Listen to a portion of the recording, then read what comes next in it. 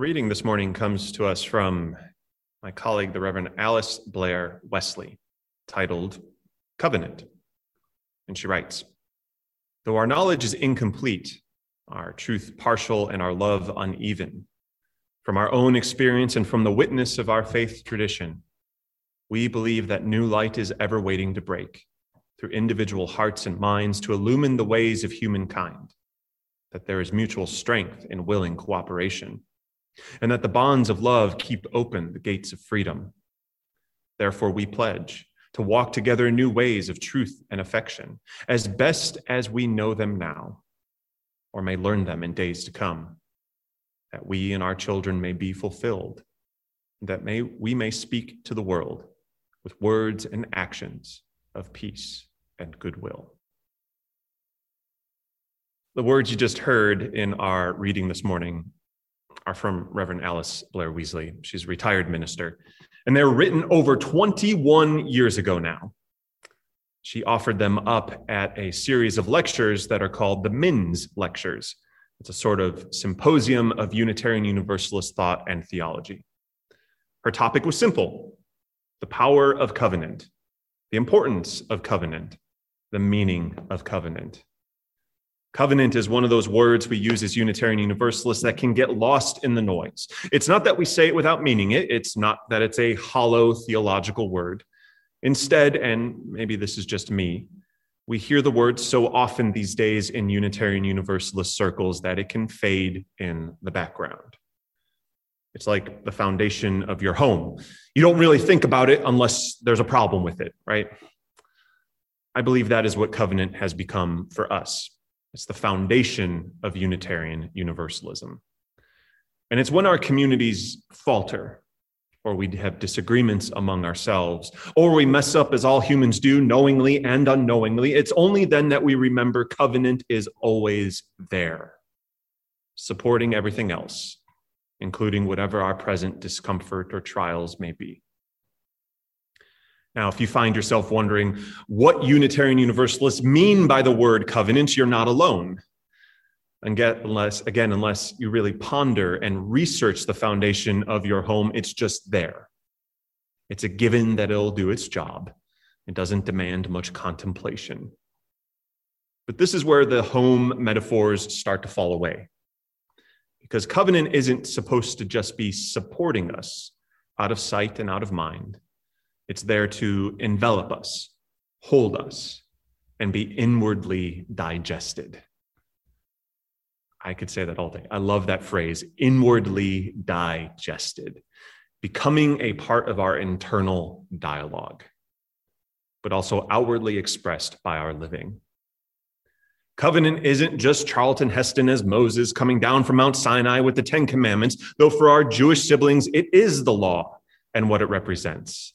The promise to Abraham and Moses. It isn't just the covenant of Jesus of Nazareth breaking bread and sharing wine, a symbol of confronting empire and oppression and of remembering divine love, though it so is for our Christian siblings. It isn't the covenant many indigenous populations have woven into story, culture, and living in the land and of the land, though it is for them. It's all those things and so much more. It's a sacred promise that holds humanity in relationship to ourselves, to nature, and in community. For Unitarian Universalists, it's both our shared history and our lived experiences. It's our 8 principles, but also our local stories and history right here in Kentucky. It's the expansiveness of our theologies, but also the commitment to that expansiveness. To put a period at the end of a sentence about covenant misses the point. It's always a comma, always more to add, always more ways of figuring it out, always new relationships and new mishaps and new surprises. And granted, there are expressions of covenant in our communities that have good, solid boundaries, such as our covenant of right relationship, our aspirations for how we will relate to one another. But where the comma comes in is how we hold one another when we inevitably mess up. When we seek to be in right relationship with one another again and again and again. Any reading of the Torah will show you clearly that the covenant between God and the Hebrew people was not a one and done deal. It was a continual story of mishap and mending. And so it is for us, this religion of the here and the now between each other. Another story of mishap and mending. I begin today with covenant because it is both at the core of who we are and a key to understanding this way of being religious. And when I say religious, I mean of being spiritual in community. It's at the heart of a phrase we hear and say week after week, and it might sound familiar to you. We celebrate an historic faith with a radically progressive theology.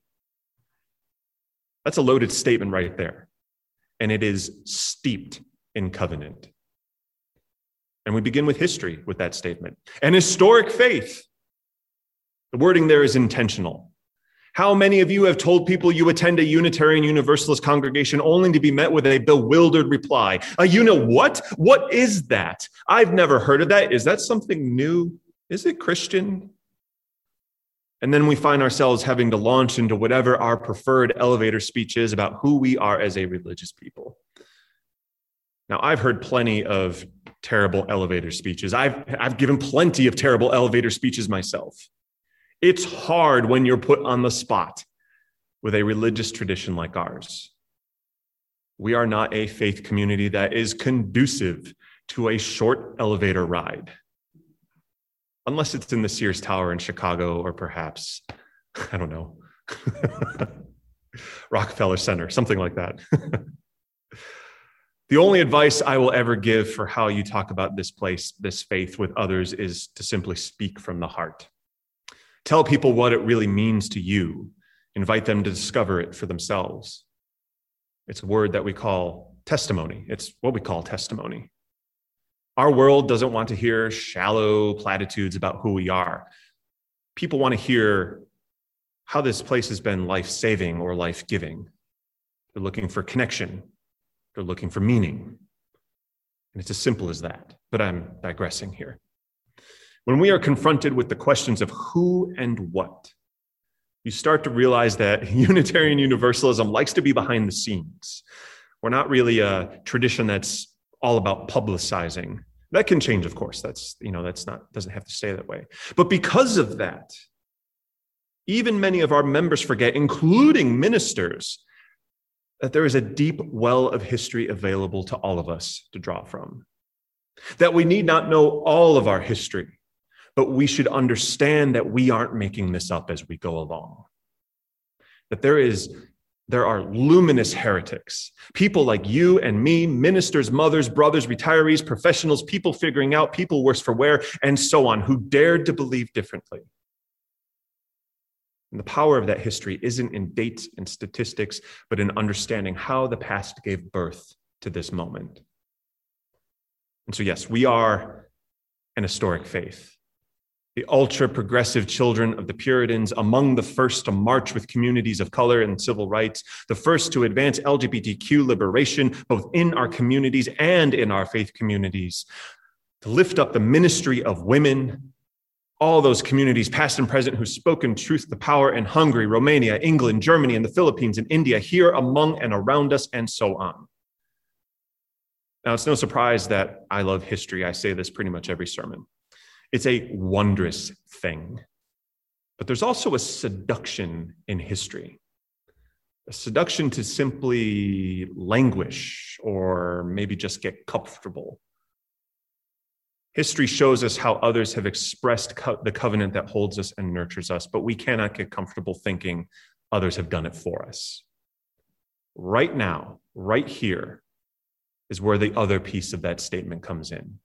An historic faith with a radically progressive theology. Now, those words, radically progressive, we could spend hours unpacking them if we wanted to. We could debate them all day if we like. But here's where the inward digestion comes in. Words do matter. They have power. But they are not just vehicles of etymology. They can be feelings, transcendence, awakening. That's a tall order for two words in a welcome statement, but I believe it is possible and available to each of us. To be radically progressive in our theology, sure, you might go, that's great, good work, that sounds nice, moving on, right? We said it, done. It's something we say. But if we slow down for a moment and let the words sink in, let those two words provoke a question. Maybe as simple as this: how have we been changed by Unitarian Universalism? That's what it's all about at the end of the day. Changing, saving, and inspiring lives. If the answer is not yet, that's okay too. That's a good answer. To be radically progressive in our theology means in part letting go of etched in stone goals and destinations. For our only goal is to live lives of wholeness, and that's not something you can etch in stone. And our only destination is this moment. Though beloved community is often spoken of as some far off hope, we can still get a glimpse, just a glimpse, right now and right here. The dream of being radically progressive can pierce through that veil of far-flung ideals and be available to us. It asks of us a willingness to risk, to experiment, to realize that though failure comes upon us in our explorations, failure doesn't mean we are bad or stupid or unworthy. This is why we have covenants, to hold us in this experiment called church. Now, here's something I wish I learned as a minister that I wish I learned back in seminary, or perhaps even in college or high school or even middle school. I wish I learned this, right? It's a captain obvious lesson. Humans mess up. I mess up time and time again. I am no exemplar, even though I'm wearing this stole around my neck. Things I've tried haven't worked, often in spectacular, glorious ways. And I've been all too human and crusty, this past year especially. Things I've hoped for have crashed and burned. And yet, isn't it wonderful? What is your relationship to your humanity, to each other's humanity? Is failure a four-letter word for you? Time to let that go, just a little bit. We mess up. We fail. We blunder. We make mistakes. It isn't just church that is an experiment. Life is. Maybe mystery is a better word. It all sounds so simple. I could go to the bookstore right now and find at least 50, 40 titles, I don't know how many, that tell you this same thing. But in a country that still suffers under the shadow of the Protestant work ethic, we, the overworked, under-vacation, Sabbath-deprived, onward and upwards inhabitants of the United States of America, the invitation to risk, to experiment, to fail as well as succeed, to mess up, to forgive both ourselves and others, to rest and remember joy, to promise to be human with all of the mess and glory, that is radically progressive today. We can be so hard on ourselves, can't we? If this were a chapter in a theology book, it would be named after that good old Jackie DeShannon song, "Put a little love in your heart for yourself and then the world." Being radically progressive begins with how we relate to our humanity and the humanity of those around us and near us. And it includes those people in our lives where relationships are broken. That's a deep place to be. It is a lot to inwardly digest. The outward expression of it, though, can be a little more concrete. We radical progressive religious folks look to this moment, this day, wherever we find ourselves, as a bright, shining cathedral. We love our church, our grounds, our sanctuary, but we know that what the luminaries of our past knew, that the holy can be found everywhere. We radicals look to the oppressions of our day and say, not today. No, we will not be idle observers, but active participants in the dismantling of injustice and breathing life into beloved community. We will participate both in our liberation and the liberation of this world. We see conversations and passion and participation in anti-racist work, not just as work, but as something holy. We look to confronting patriarchy and any hierarchy, and instead free ourselves from the weight of binaries, male, female, gay, straight, black, white, atheist, theist, either or, and instead lean into both and ways of being and living. Ways that create expansiveness, ways that center collaboration and consensus over top-down systems we've inherited. And there's There's an irony there, right? I recognize it, of saying that as your spiritual leader. Though if I'm honest, I believe ministers are at their best when they lean more into being spiritual facilitators. We look to our care of the environment as an ethic our world needs desperately. And with the looming climate crisis, the crisis that's here, already here, it'll be a radical act to grieve and adapt what is awaiting all of us. We say and we mean it when we do that church can be a place of healing and hope, a place that reintroduces us to our own selves in a forgiving, loving way.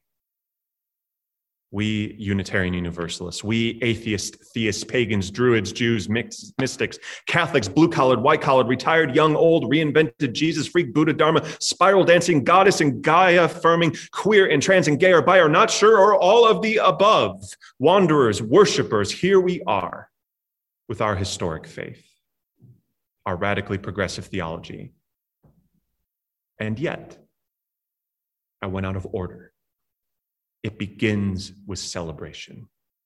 We celebrate an historic faith with a radically progressive theology. Why should our humanity, our covenants, our promises, our history, our traditions, new and old, our stories, our failures and successes, why shouldn't we celebrate them? And here's what I believe. I believe covenant is a celebration. It's not just a dusty tome or words etched in stone. It's a celebration of discovery. The discovery of what it means to forge a community such as ours, the discovery of what we don't know, the discovery of the fullness of our humanity, the discovery of this path and the richness it offers us individually, but so much more in community. It's as the Reverend Alice Blair Wesley said in her poem about covenant, and she writes again, "Though our knowledge is incomplete, our truth partial, and our love uneven, we believe that new light is ever waiting to break, to illumine the ways of humankind, that the bonds of love keep open the gates of freedom. And thus do we covenant. Blessed be. Amen."